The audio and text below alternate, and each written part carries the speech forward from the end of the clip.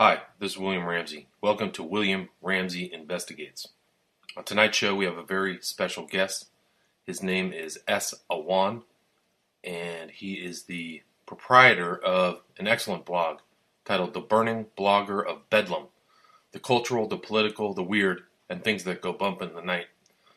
I came across the blog after doing a search on Libya, and I noticed that Mr. Awan had written a free book, The Libya Conspiracy, a definitive guide to the lies of the Libya intervention and the crime of the century. So I did read through that and found it fascinating and invited Mr. Awan to be on the show. So we're very honored to have him as a guest on William Ramsey Investigates. So the blog again is The Burning Blogger of Bedlam, and look for the book, The Libya Conspiracy.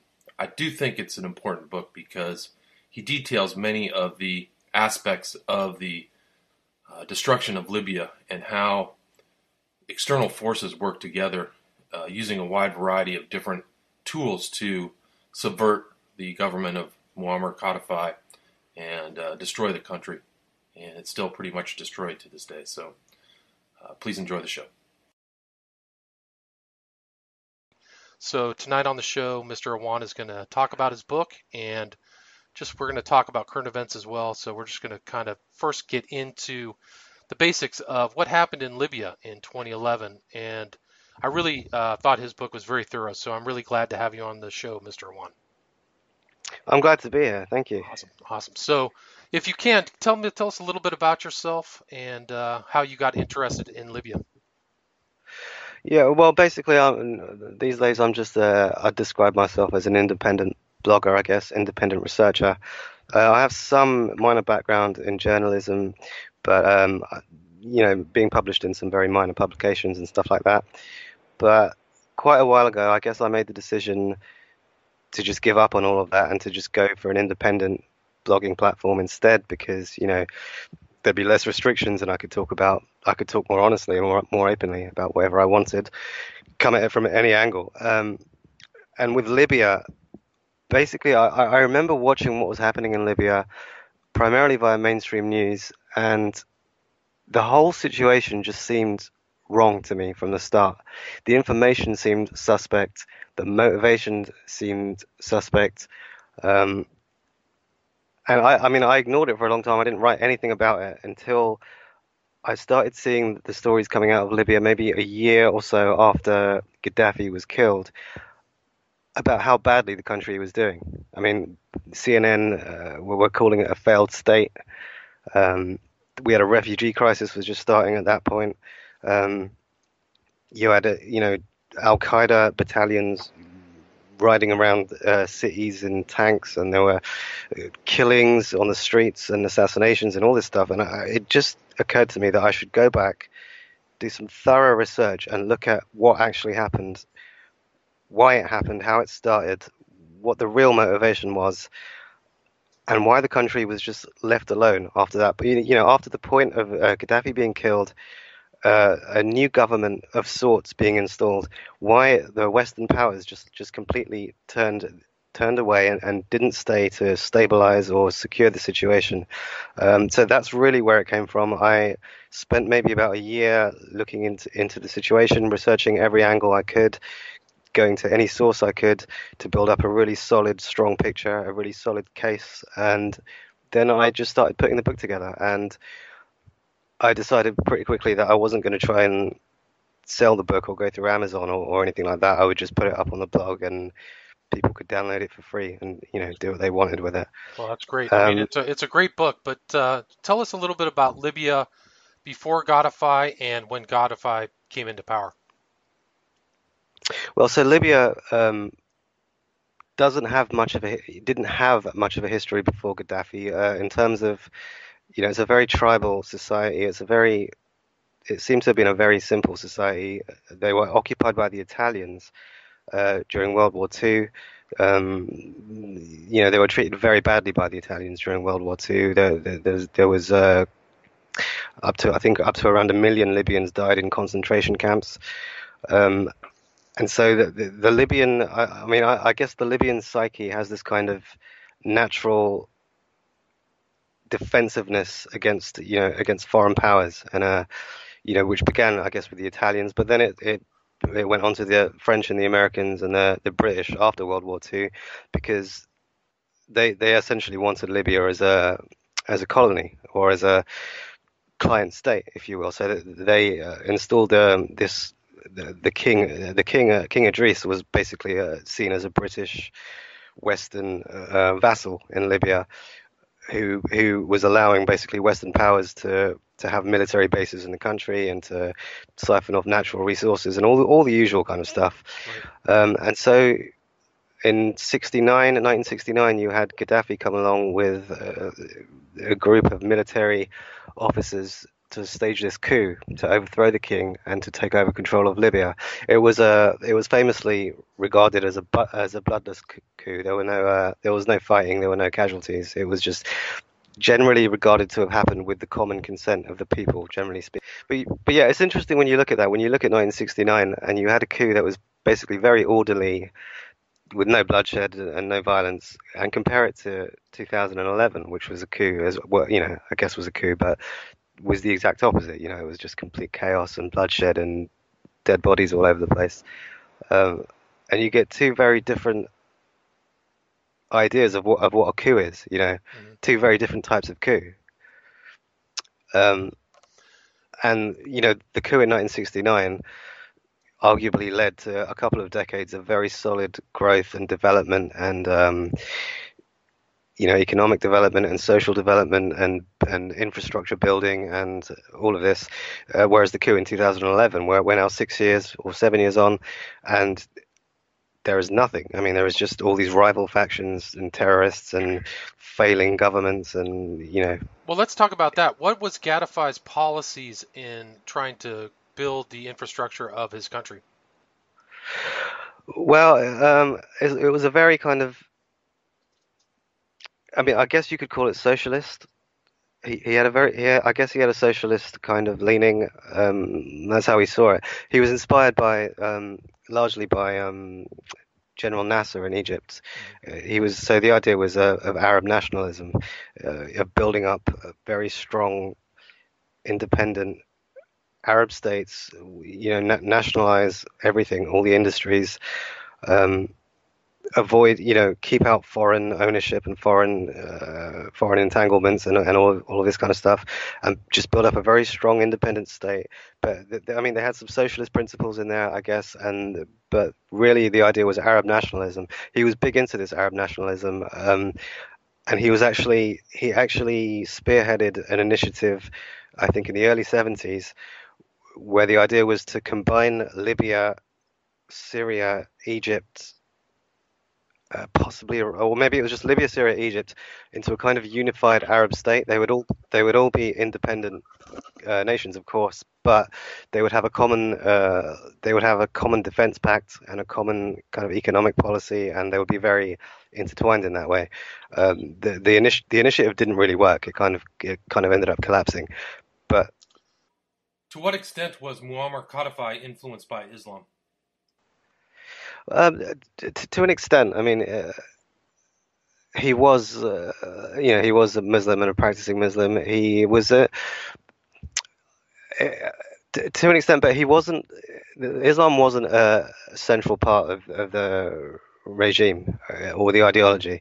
It was there as a kind of, you have some countries in the world today that are, Christian. They're not these Christian countries at the state level, but they're generally considered Christian countries. It was more along those lines. It wasn't imposed. It wasn't.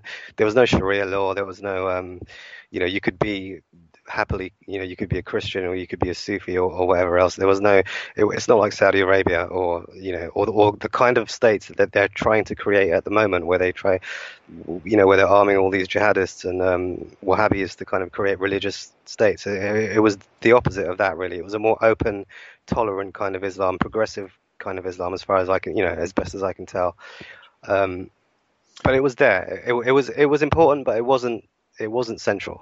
Gotcha. And I mean, the level of development and wealth that was distributed to all citizens was remarkable in comparison to what it was like before he took power. Is that correct?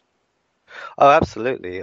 Before he took power, Libyans were in in total poverty. I mean, there were there were people living in shacks and shanty towns and tents and stuff, and under the king, under the monarchy at that time, yeah, they were in complete poverty. He came along within 10 years of his administration. You know, the job, the people had jobs, people had income. People who didn't have jobs still had income. They were getting a reasonable amount of money from the state. There was a kind of welfare state there going on. Um, People were being subsidized, for for just getting married or for having children. Housing was free. Housing was considered a human right rather than a commodity. There was all these kinds of policies going on, and I think he modeled some of it on Cuba a little bit to an extent, and he was very Okay. close to Castro. I know that. So, Okay. Do you so know do you know about the oil wealth of Libya? Was that the main export of the country? yeah, I mean, a very oil-rich country, and interestingly, kind of coming towards 2011, he was talking about favoring, basically turning away from Western nations in America and Britain, etc., and favoring deals with China, Russia, and India, and those kinds of countries in terms of selling the oil. And that probably would have had something to do with the motivation from some of the Western powers to go in there Wasn't to there deal with another them. motivation that he was thinking about creating his own currency or supporting a currency? Have you heard anything like that? Yeah, he was. I mean, he was interested in creating an African currency backed by gold, basically. And he was also, I mean, this was also kind of part of. He had this agenda of trying to establish an African bank, an African central bank, to basically separate Africa from the African nations from the IMF and the World Bank, and to kind of have their own system going on, their own financial system, and so I mean I think he was some distance into already establishing that. They had already set up. I don't have the information to hand on, but they'd set up a central bank, I think, in Cameroon or somewhere like that, and obviously there was a headquarters in Libya, and so he was part way down that route. And what's astonishing is how little that was actually reported in mainstream media at the time, leading up to kind of 2011, because it must have been going on for some time before that. I only found out about it after the fact Right. by looking at some interesting sources. But there was a complete blackout on these kinds of stories and initiatives. One of the main reasons he was so heavily investing in Africa at this point was, I think, because his Arab initiatives had failed, and he kind of felt abandoned by the rest of the Arab world, and he was very frustrated with Arab leaders and all of this, because he'd been trying to encourage this kind of Arab unity and this interconnectedness of strong Arab states, and it just wasn't happening. So I think in his frustration, he just turned away from the Arab world more and focused more on Africa, because he was in that position. Obviously, Libya being in Africa, he was in that position to be in both worlds, and he decided to turn in this direction instead. I just want to say the interesting thing about this idea that he had to create these unified independent Arab states was that one of the key ideas of it was a mutual kind of defense pact, a mutual defense situation, which, when you think about what's happened in the last few years with the attack on Libya, the war in Syria, you could go back to the invasion of Iraq. That actually would have been very useful and very valid had that been in place. So that Exactly. if there had been this plan, to invade Iraq, it would have been, well, we're not just invading Iraq, we're going to have to face Syria, Libya, and Egypt at the same time, because they have a mutual defense pact. It's kind of equivalent, I guess, a kind of equivalent to NATO. But Yeah, because it failed, obviously each country was left to their own device, to fight their own battle, and we're left to their own devices. right.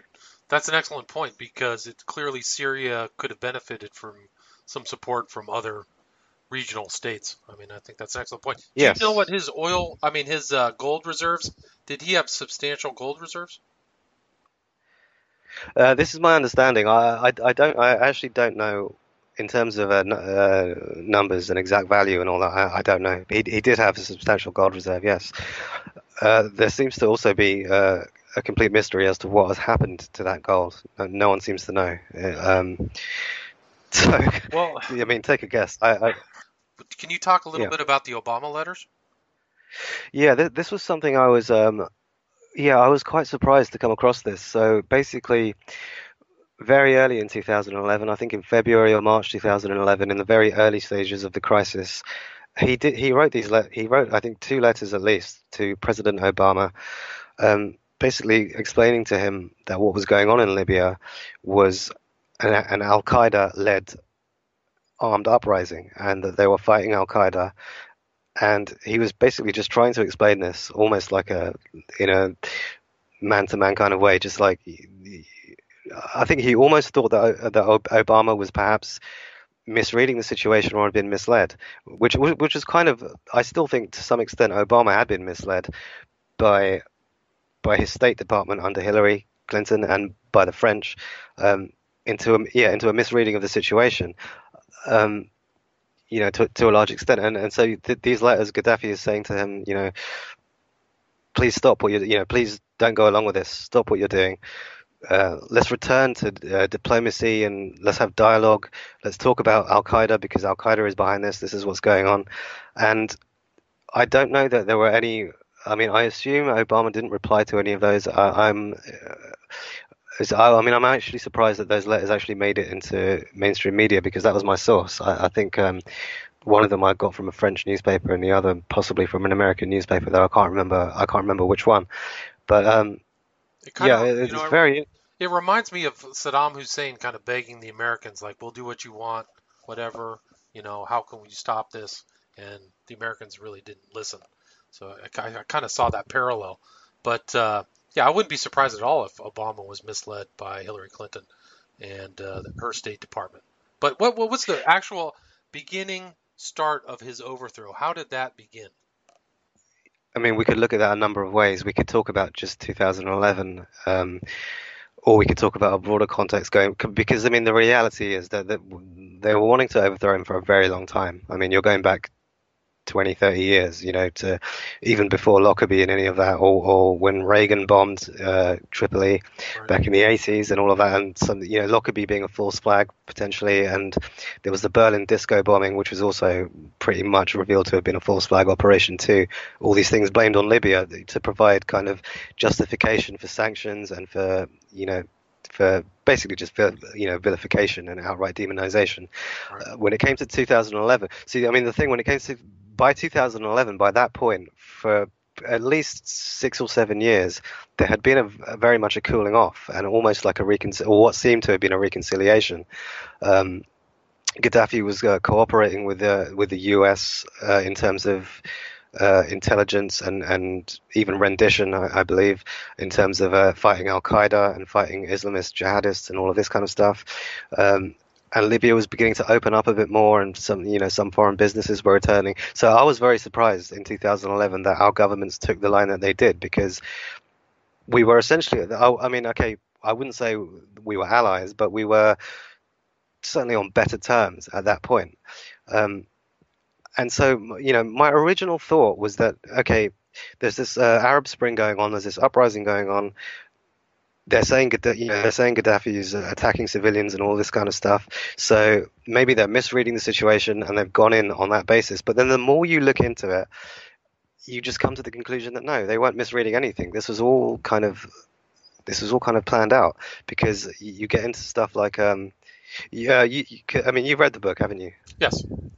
Yeah. So so the stuff about the social media accounts. Do you remember Right. this? And They, how you had arms of the U.S. military basically setting up these scores of fake social media accounts on Twitter and what have you, and and the software being in place to create this impression of all these accounts being from inside, Libya or inside Syria, and seeming very legitimate, right. on the surface. But that was the Arab Spring started in early 2011, right? So Tunisia was supposedly overthrown. a popular uprising. So that was the state that Libya was in prior to the overthrow in late 2011, right? Yes. Yeah. So, so tell me how this whole overthrow of Codify progressed. Well, I mean, it's interesting because I mean, the start point, I guess you would say, would be the protests or the so-called protests that were going on against Gaddafi. It turns out there's actually very little evidence to prove that these protests were actually going on, at least not on the scale that we were told. Um, and what really seemed to have been going on is that you had these groups of gangs of kind of criminals and jihadists and Al Qaeda people in there launching an armed rebellion, but which was being sold or spun in the West as kind of a peaceful pro-democratic uprising. I wrote in the book that there was no proof that there were any actual genuine civilian protests.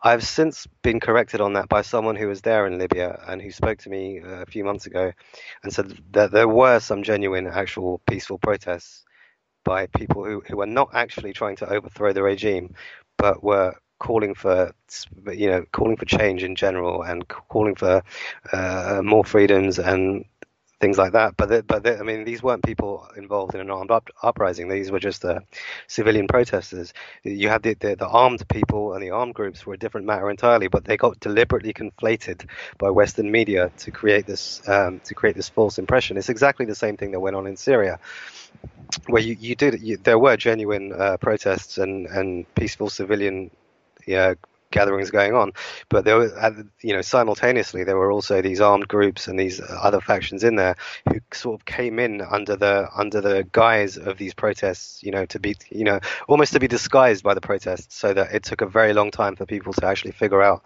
what was going on. It probably took a very long time even for the government and the authorities in Syria to figure out what was going on, and likewise in Libya. I think the Libyan military and authorities were very slow to respond because I don't think they actually understood what was happening. Gotcha. I think they were as confused as anyone. Well, there was that whole scene of Gaddafi traveling through Tripoli in his car that was published, right? I mean, that he didn't, and that was what, April, that he was going through. So Yeah, he didn't sense his inevitable fate, right? Or the fate that was going to befall him, right?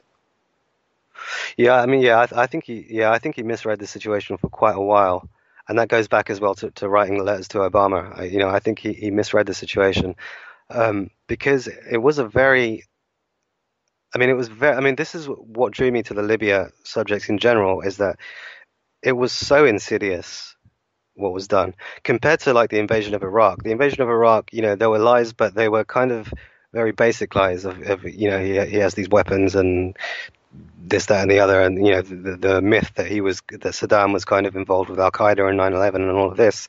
Whereas in Libya, it would just to go to the extent of creating these vast fake social media accounts, have all of that set up, and then filming like fake. See, I mean, so one of the other things is it's since emerged from what I've been told from a few sources is that they had somewhere set up in Qatar, okay, where they filmed stuff, and they basically had like a recreation of Tripoli in Qatar, so that they could film things and make it look like Tripoli in Libya, but it was really being filmed in Qatar, and they would have these fake scenes going on, and they would stage these kind of scenes that were supposed to depict kind of the Libyan government forces attacking civilian areas and all this kind of stuff.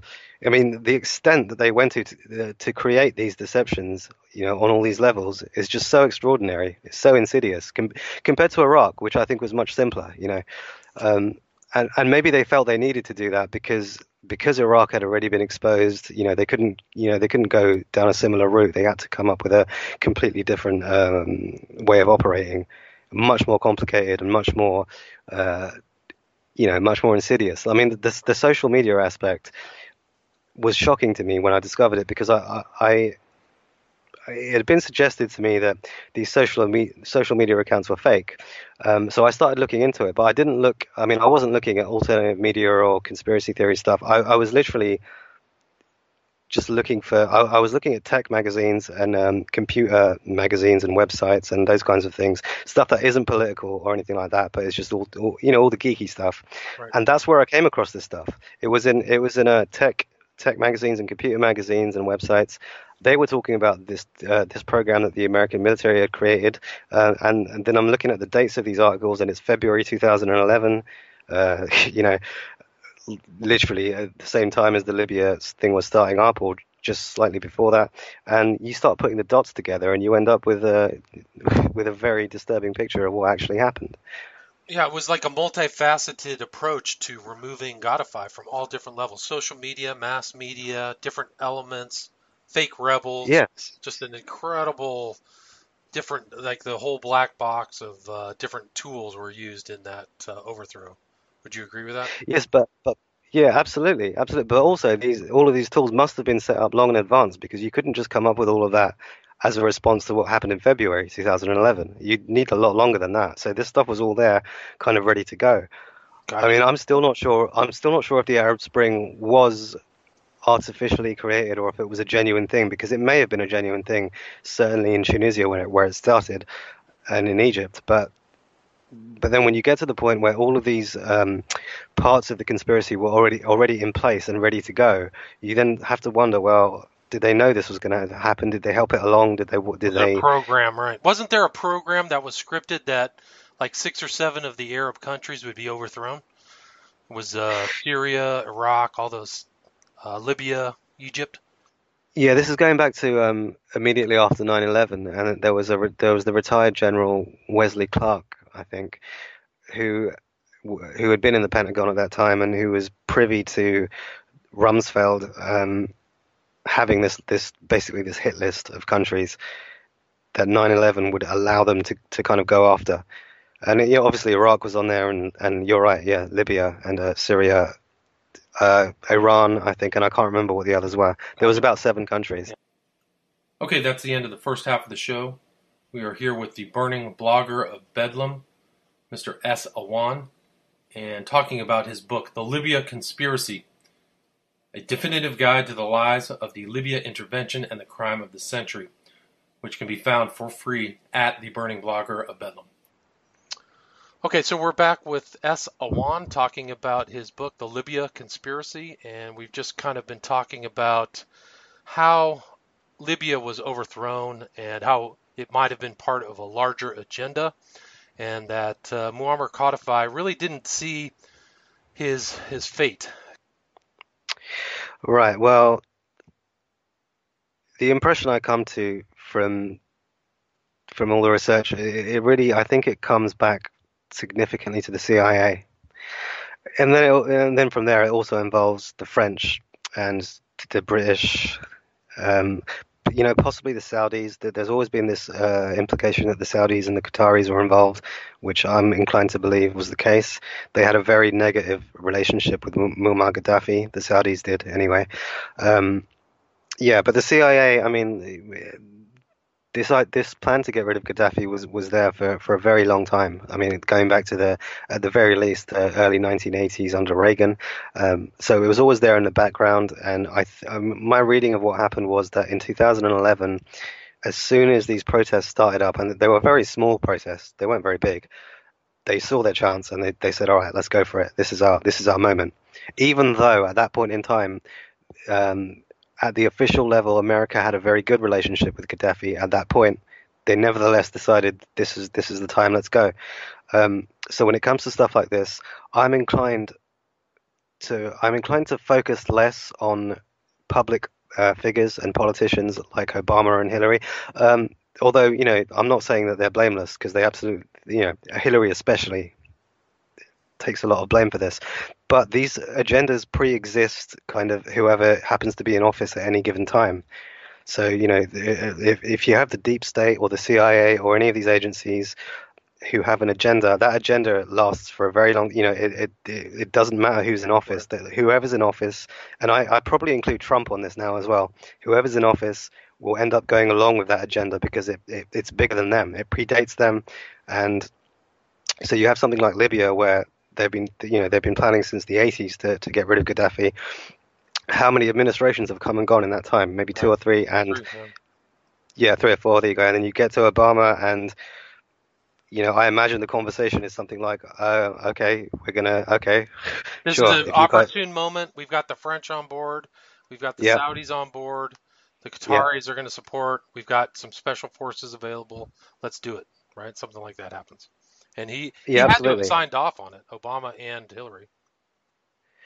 Yeah, but I mean, from reading from what I've seen, it seems to me that Obama was less involved than Hillary, and I imagine that Hillary kind of just took charge of that. Being in charge of the State Department, just took charge of that, and Obama was like, "Well, okay, this is what we're doing."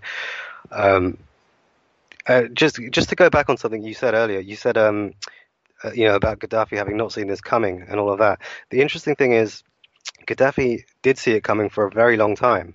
He had been extremely paranoid about being overthrown from the outside. He was paranoid about the Saudis. He was paranoid about the Americans. There had been previous assassination attempts.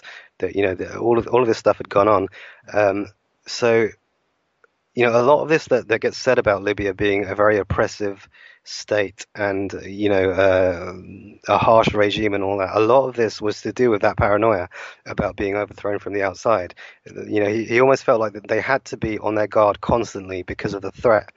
Um, and so, I'm not excusing kind of dictatorship. That's not what I'm saying. But there was some justification in being very paranoid, very very defensive about threats from the outside. But what happened was, after kind of 2003, 2004, when Gaddafi started to open up more to the West, and there was a kind of reconciliation, and he got rid of his WMDs and all this kind of stuff. I think that's when he let his guard down. I think that's when he thought, okay, we're kind of friends now. Not friends exactly, but we're kind of on good terms now. We can loosen things up now. We can.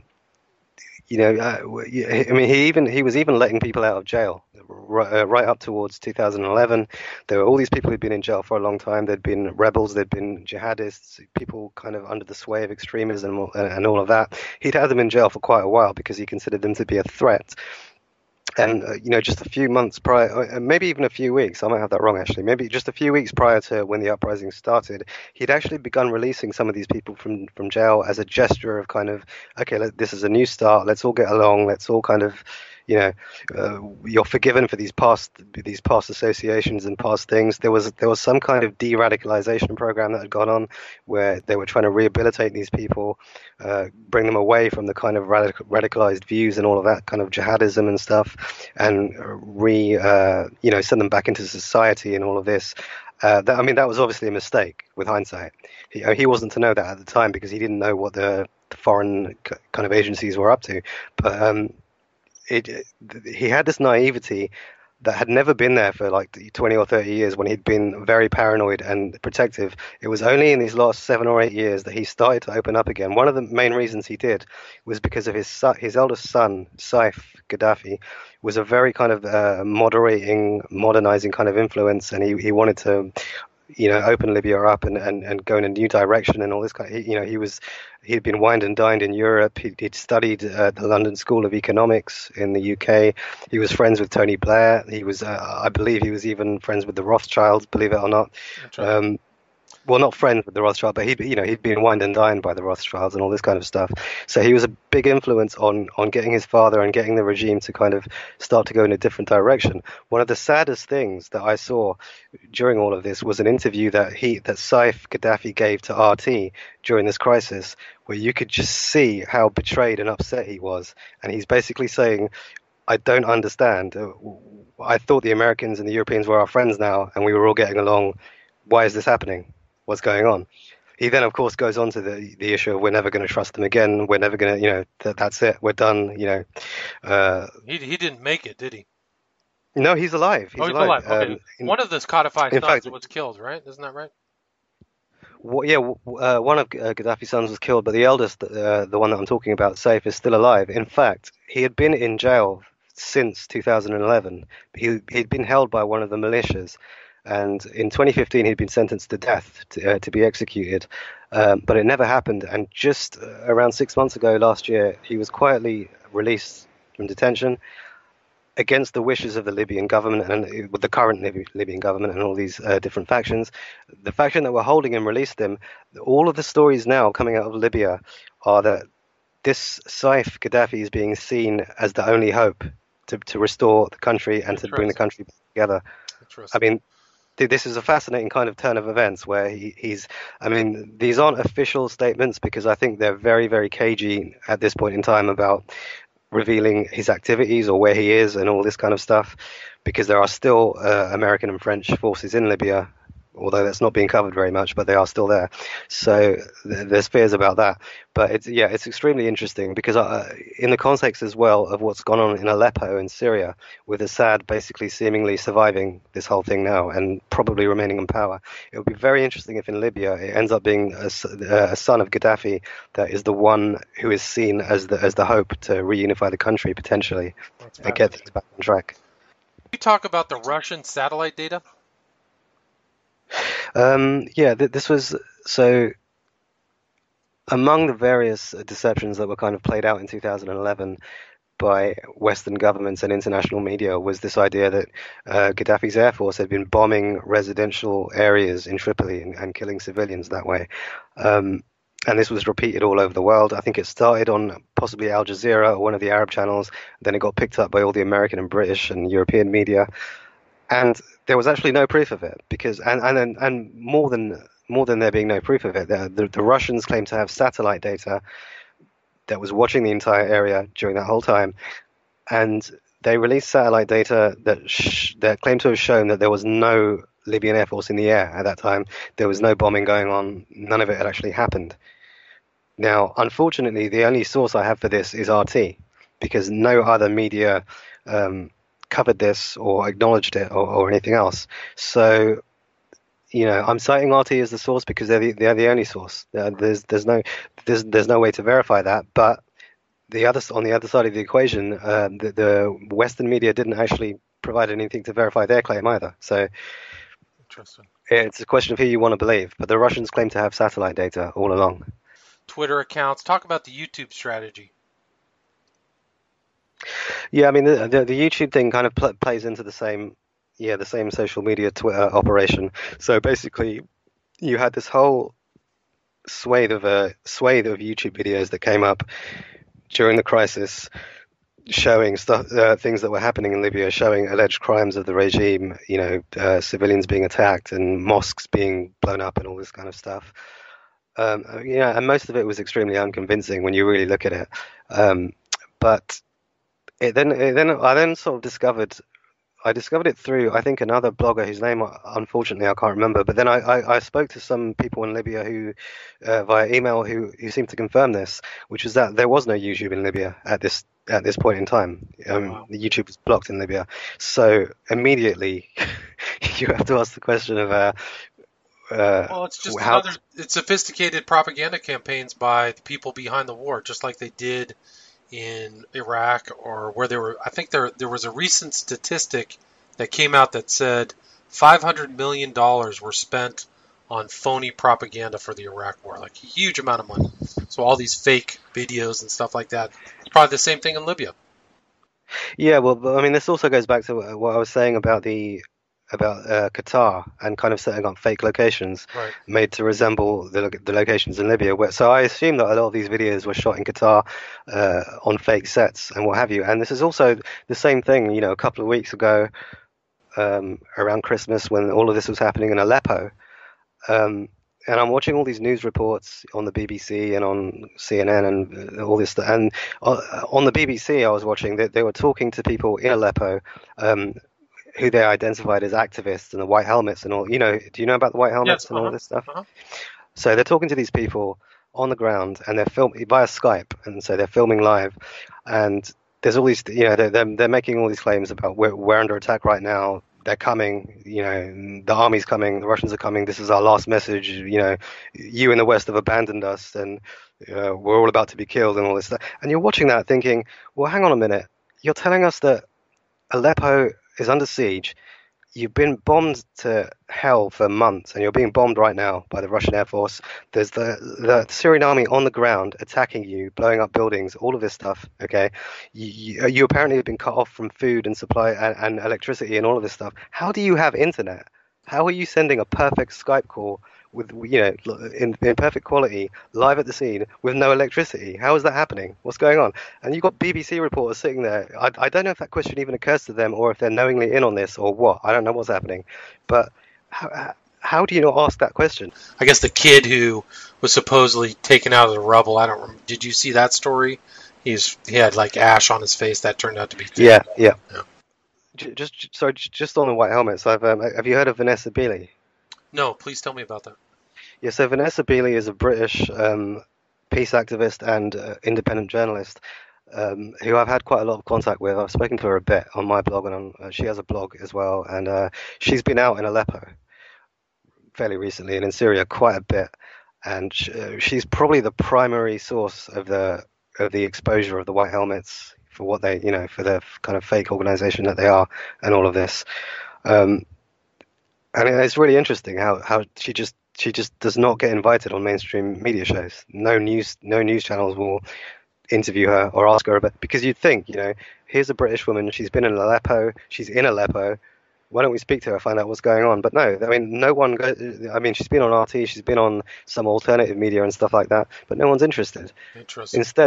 Instead they're speaking to these people who we don't even actually know who they are, and all these dodgy things going on.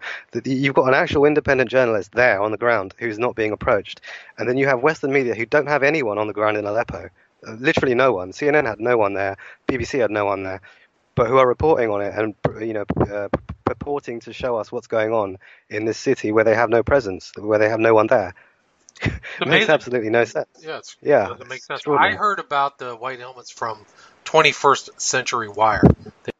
Yeah, she is a contributor to 21st Century Wire, so it might have even been some of her stuff you were reading, I imagine. I might have just not put the name to the story. Yeah. So that's probably it. Well, let's get back to kind of the Libya conspiracy and talk about rebels, mercenaries, terrorists, people disguised as Arabs. Can you talk about how that kind of military assault took place on Libya? Yeah, right. Well, I mean, so basically, when you ask the question of who was actually on the ground in Libya doing the fighting against the Libyan government, there's a couple of tiers to this. So at the first level, you have kind of armed rebels who've been armed from the West. This is a mixture of people. You've got some mercenaries there, but basically it's a mixture of people who are jihadists or aligned with Al Qaeda or some of these kinds of groups, or just basically criminals for hire and all this kind of stuff going on. A lot of kids got swept up in this and were basically just given weapons and told to get involved and all this kind of stuff going on.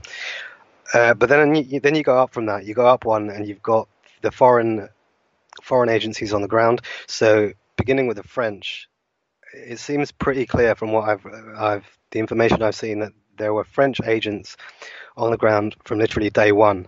Literally the very first incident that there was in February 2011, the very first incident involving armed people attacking military locations in Libya, you probably had French agents on the ground. After that, you then start to get American and British and other Qatari and other personnel getting involved. A lot of these were disguised as Arabs. I mean, I talked about this. The interesting thing is when you research a lot of this stuff, you don't even have to go to alternative media or so-called conspiracy sites or any of that kind of stuff. You can just go to mainstream media because they leave clues scattered all over the place, whether deliberately or otherwise. So I mean, a lot of this stuff I was getting actually from the Guardian and from Washington Post, mainstream media, revealing that the SAS were in Libya on the ground.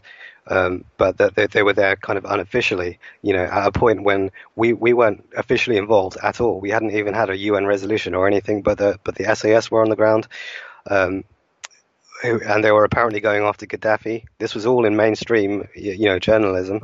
They were there working with the Qataris, so you had lots of Qatari agents on the ground who, because they are Arab and have that natural kind of complexion, they were able to kind of blend in and with the locals and kind of sell themselves as Libyans and all of this kind of stuff. There was some talk of British operatives, basically. I mean, British operatives basically using Qatari operatives to impersonate Libyans, and all of this was going on.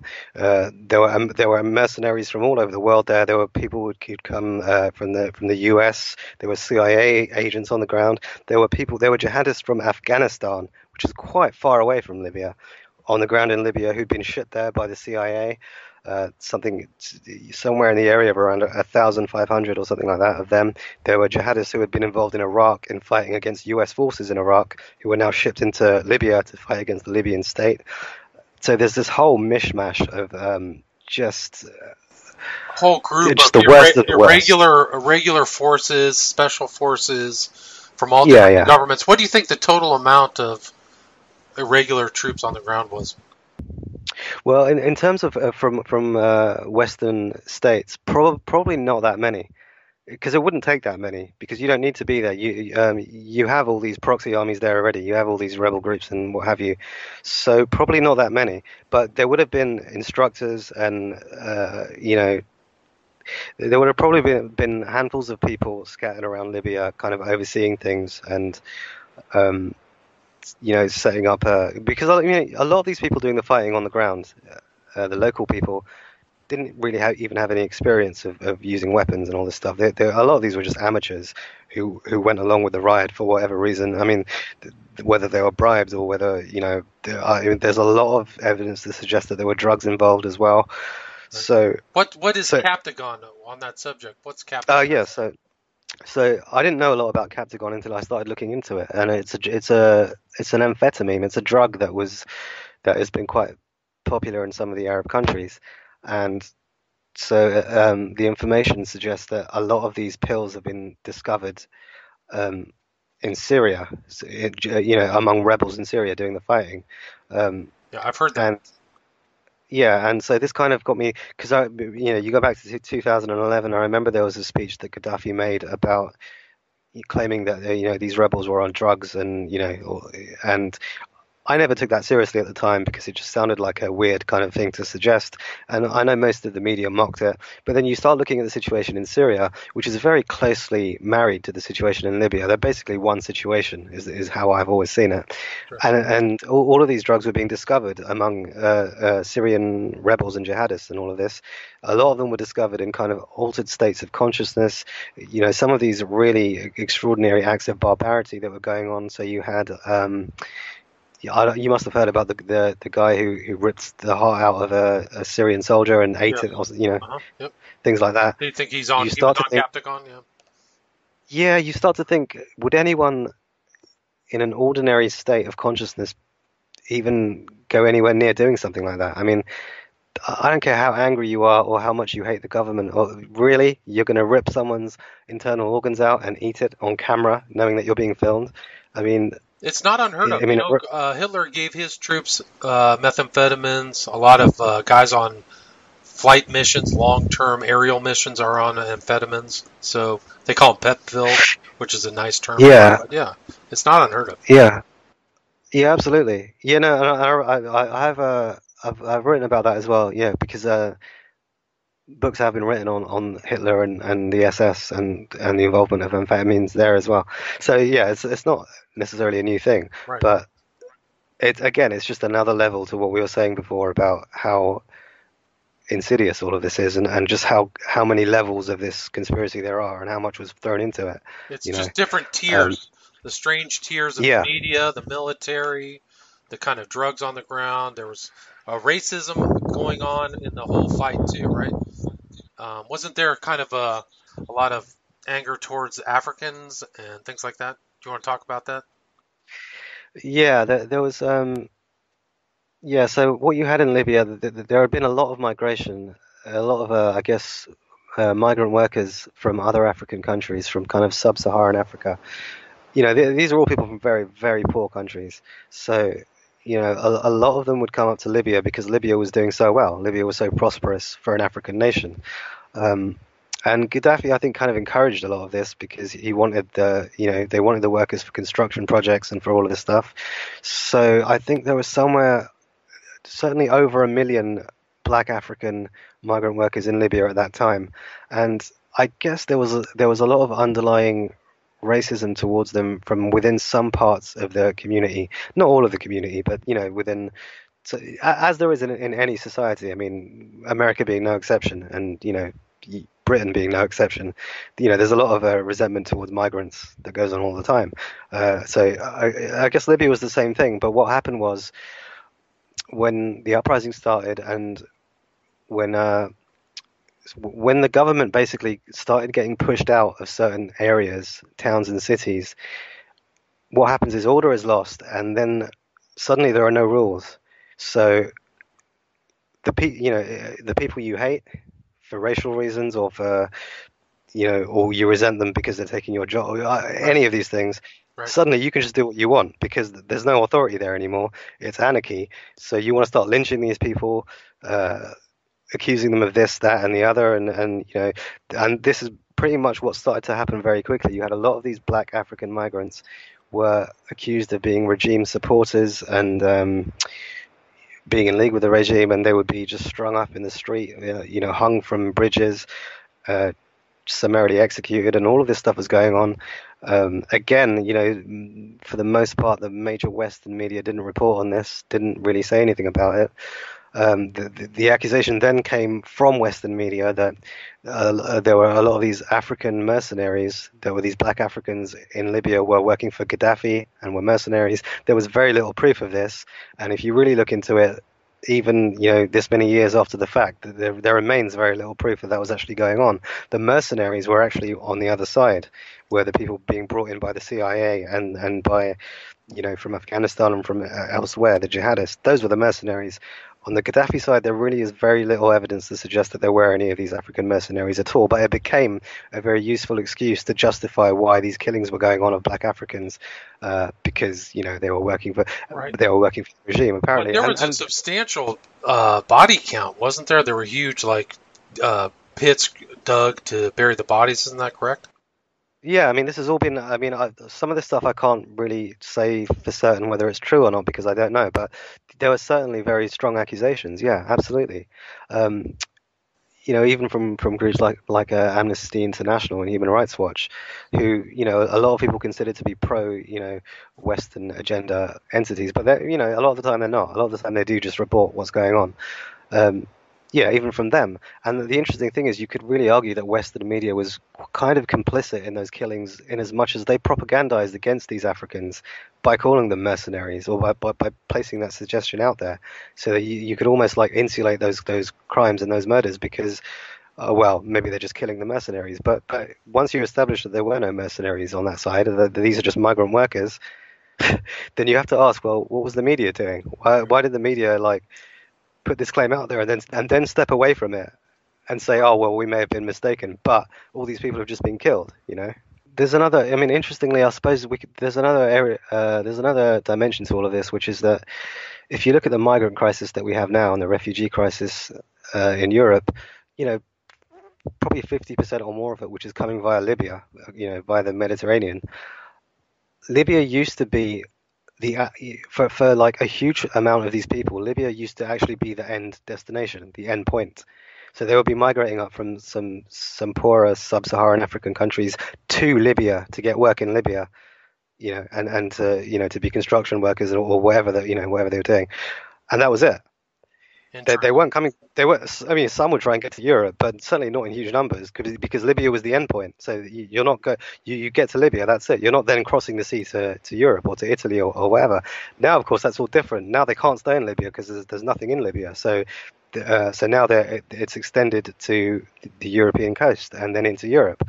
That's our fault. We did that. I mean, we basically did that. This is kind of why some of the kind of extreme right-wing kind of nationalism that we get at the moment with this demonization of refugees and stuff annoys me so much, because this isn't happening in a vacuum. This is going back to our own our own governments did this. I mean, well, we're coming to the end, so let's talk about Gaddafi's last stand in the city of Sirte and how he was murdered.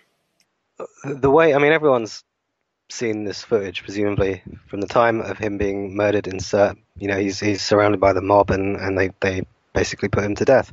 And that was always presented as they happened to capture him. They found out where he was, and they executed him. The reality, of course, is that once you accept or once you discover that there were Western agencies on the ground, including the SAS and including American agencies and French and all of this, who are most likely embedded with the rebels, that whole story changes, because this becomes more of an assassination than just more of a Western-backed assassination than just something that was happening on the ground among all these crazed people.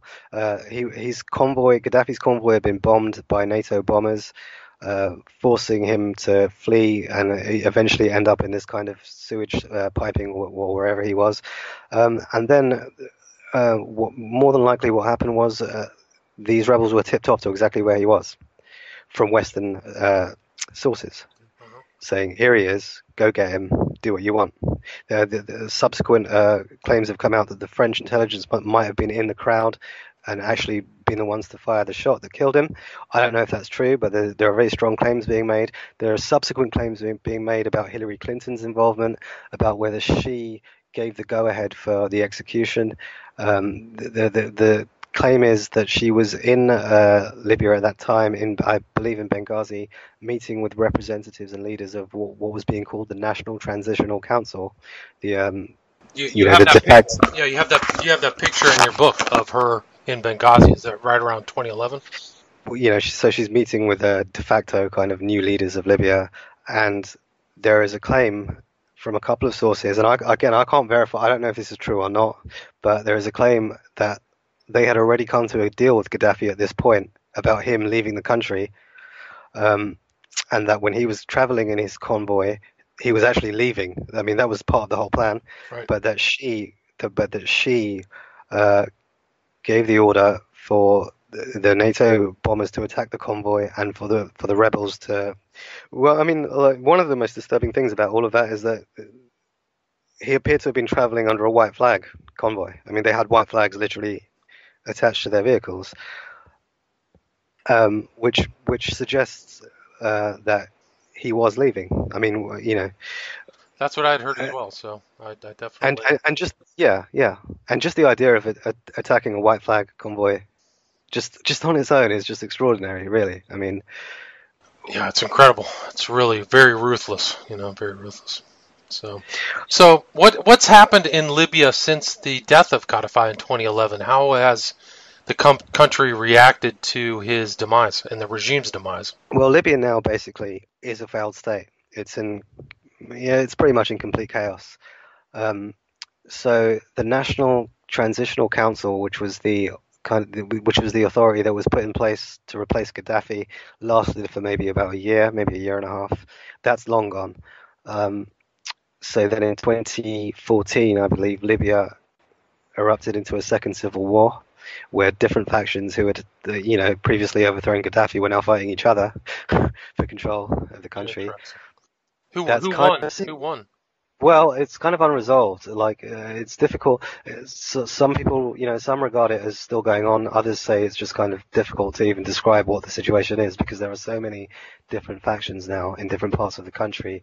There are three government. I say governments in inverted commas. I mean, there are three entities that claim to be the government in Libya in different parts of the country. None of them are really able to govern effectively. There's a UN-backed government, which has been rejected by pretty much everyone in Libya at this point, and is therefore completely ineffective. And there's no solution in sight. I mean, because different parts of the country are under control of different factions, including extremist factions, and you have ISIS there. ISIS took over Sirte completely. Then the Americans, I think, have gone in recently in recent months to drive ISIS out, which supposedly has been happening, but that still doesn't solve the situation. I mean, it's just complete chaos. Well, I think maybe that is the resolution that the Western powers want, is to totally balkanize some of these states and put them into tiny little principalities that fight among each other. So, unfortunately, I think that was part of that seven nation agenda, was to, destroy the bigger nation states and make them fight amongst each other, devolve their power. Yeah, I think you're almost certainly correct. And I suppose it's scary to consider really that's not really over yet, because the 7 nations on that list haven't all been dealt with yet in True. that way. So Well said. I think probably Iran is the next big issue. Yeah, I I think would you're right. imagine. I think you're right. So, in kind of bringing this full circle, bringing it to an end, do you want to talk about how the events in Libya are can be projected to the modern age, to Syria, or what you predict for the future of that region? Well, in terms of predicting the future of that region, I won't even attempt it, because I mean, it's who can know? There's just so much going on. It's complete chaos. Right. There's no way of predicting what's going to happen. In terms of Syria, I mean, the Libya and Syria things were basically the same event, in my view. The same event, using the same tactics, involving the same players, the same international orchestrators, and the pretty much identical situations on the ground. It's just that the Syria thing got played out for a lot longer, partly because Syria is a much bigger country, and partly because the Russians were involved in Syria. So, you know, Assad kind of had support from the outside, from Russia and Iran, whereas Gaddafi was kind of on his own and didn't really have anyone backing him. With Syria, um, I mean, the war in Syria isn't over. I expect it to be over within maybe, I mean, maybe within a year. Like, I really don't see it going on for longer than a year in terms of having any lingering question about who is going to be the government in Syria or anything like that. I think it will be Assad, and he will stay. And that's probably for the best. In Libya, the situation is much more difficult to talk about, because you have, like as I was saying, there is still the ghost of Gaddafi in Libya. His children are still supposedly, according to a lot of sources, which again is difficult to verify, but are still trying to organize a resistance against all of these foreign-backed terrorist entities and what have you. And so it will be interesting to see where that goes, whether they will try to do this very covertly, or whether they will come out into the open and kind of declare themselves.